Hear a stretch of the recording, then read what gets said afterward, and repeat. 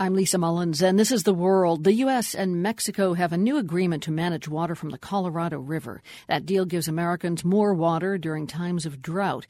And in times of plenty, Mexico is going to be able to store excess water north of the border here in the U.S. This agreement has been praised on both sides of the border, especially by conservation groups. The World's Jason Margolis explains why. The Colorado River runs 1,450 miles. It starts in the Rocky Mountains of Colorado and then winds its way through Utah, Arizona, Nevada, and California. It crosses the border into Mexico and ends at the Sea of Cortez. Or, more accurately, that's where the riverbed ends. The water stops flowing about 75 miles shy of its natural conclusion.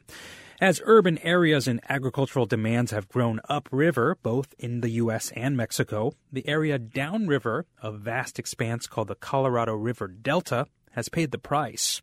Patrick Graham with the Nature Conservancy in Arizona describes the way the Delta once was and now is. The Delta at one time was enormous.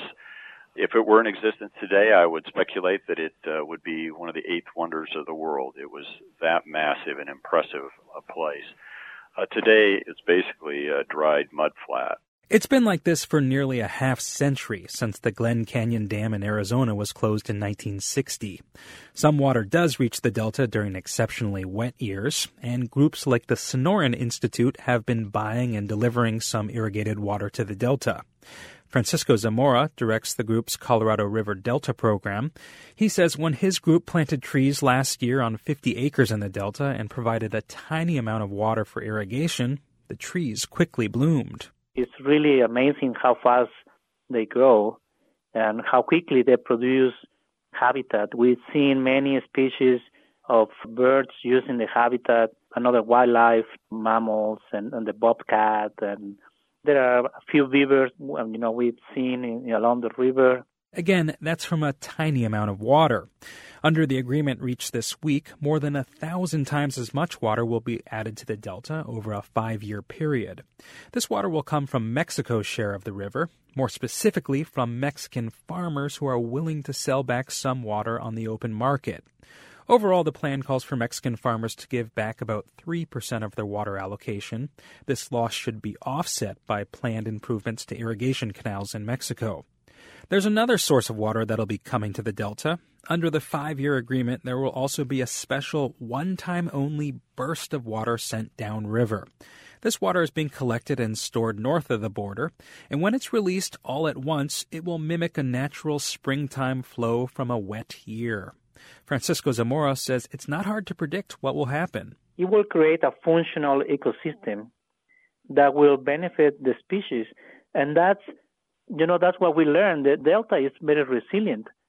You add water and the habitat come back, the birds come back, the wildlife come back, and that's why the Delta is a good example of hope. Zamora talks optimistically about the regeneration of endangered birds and fish in both Mexico and the southwestern United States. He also talks about the resurgence of commercial fish and recreational opportunities in the Delta. The way I describe it is we are kind of reconnecting the people with the river. And while this is undoubtedly good news for the conservation movement in Mexico and the southwestern U.S., the amounts of water being restored to the Delta will be far smaller than what would have happened naturally, say, 150 years ago. The magnificent Delta of old will likely never be restored, at least as long as people are around. Pat Graham at the Nature Conservancy says the new agreement is a first step.